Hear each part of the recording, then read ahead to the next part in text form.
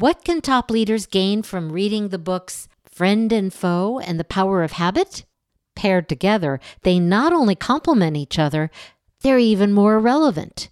Join us for our special series of book pairing quick takes on Growth Igniters Radio with Pam Harper and Scott Harper.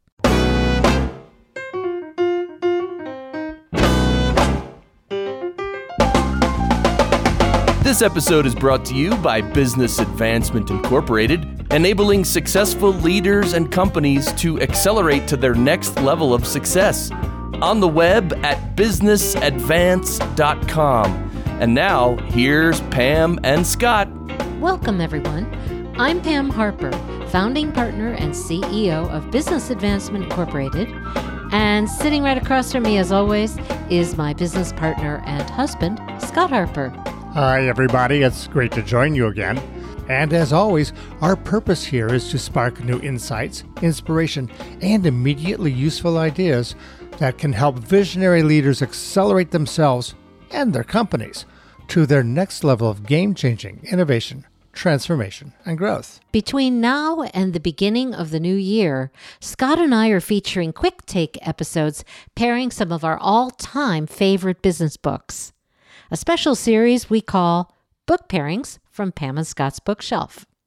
Like a wine pairing or beer pairing, book pairings can provide you with new perspectives that can produce entirely new insights. So let's get going. The third area that we want to talk about has to do with learning about how to deal with people in some new ways. The pair of books that I'm going to be talking about, the first one is called Friend and Foe, and it's by Adam Galinsky and Maurice Schweitzer, who are researchers. This is a brand new book also, and their study is very interesting because so often we talk about, well, collaboration is the best way towards success, right? That's a standard wisdom. And never trust your neighbor. Well, there are people who are friends. There are people who are foes. Right. What these two researchers are telling us is that we have to learn how to balance the fact that the same person can really be both friend and foe at the same time, and that there's a tension between cooperation and competition. Think about this. In personal life, we talk about sibling rivalry, and then we talk about brotherly love or sisterly love. That's a great personal example, but we see it in the business world all the time. Oh, sure. And so you think about, for example, colleagues who are all competing for scarce resources or scarce job promotions. And yet at the same time, we all know that we have to collaborate. And now we're seeing it extended, of course, into more co-opetition, which is competitors cooperating and working with alliances many more times or outsourced providers. So our organization is constantly dealing with others, individuals as well as organizations, where in one moment we are collaborating, but in some cases we have to come up with how are we going to advocate for our own objectives. Okay. So they're making the case that it's very dangerous to go all the way one way, all the way the other. Extremes don't work. Okay. On the other hand, what I really like about this book is that they're very pragmatic about it. They also talk about the fact that inevitably there are going to be times when trust may be broken. How do you repair it? When do you put your guard up? They talk about that too, like what are some warning flags? But at the same time, another thing that is really great about this book is that virtually every paragraph is an example. Wow. So there's a story almost in every paragraph. It actually was a good read for me. I enjoyed it. An example, how names can bond and bully. It's good to be queen, but it's easier being the king. You know, you can see that that's the kind of thinking, and they do it with good spirit. So we have to know, as they put it on the cover, when to cooperate, when to compete, and how to succeed at both. And that brings me to the other book that I wanted to pair this with, which is an older book, comes from 2012, called The Power of Habit: Why We Do What We Do in Life and Business by Charles Duhigg. One of my favorites. The reason for pairing these two books is that I think we get habitually oriented towards dealing with somebody as either a friend or a foe or somebody that we don't even pay attention to. So, for instance, I might overlook somebody that I should be paying more attention to. Right. And I'm thinking about an example in a client of mine where this company had patterns, and we all fall into these behavioral patterns.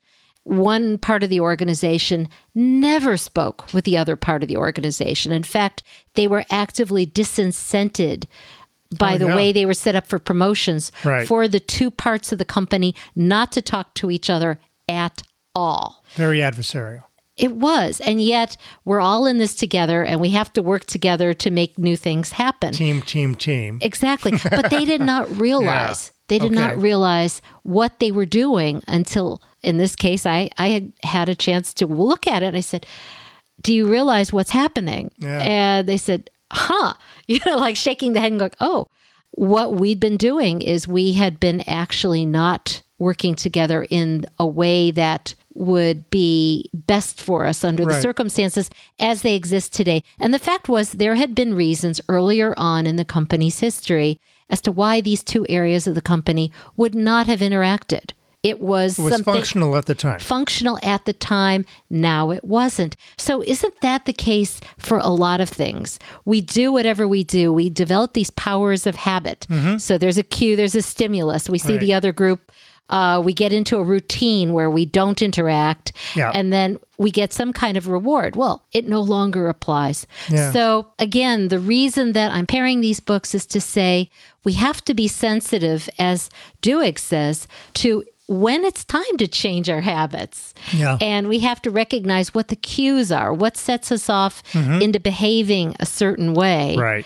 And what does that trigger? What are the sets of actions and interactions that brings out? And then is that reward really applicable today? And if not, what would be a new reward? Maybe you have to work backwards sometimes to say, this is what I want. Yeah. So it goes into why we're having these pairings today, is to say, if you want something different, you have to do something different. Well, that's right.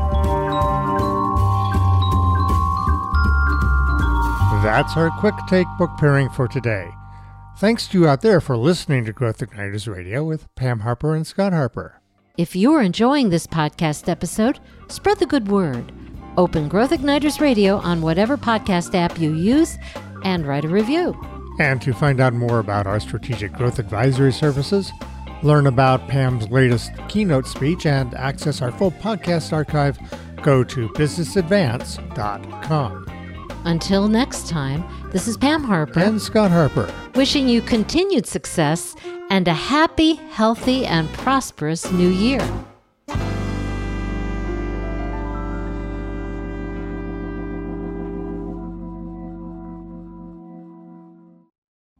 Growth Igniters and Growth Igniters Radio with Pam Harper and Scott Harper are registered service marks of Business Advancement Incorporated.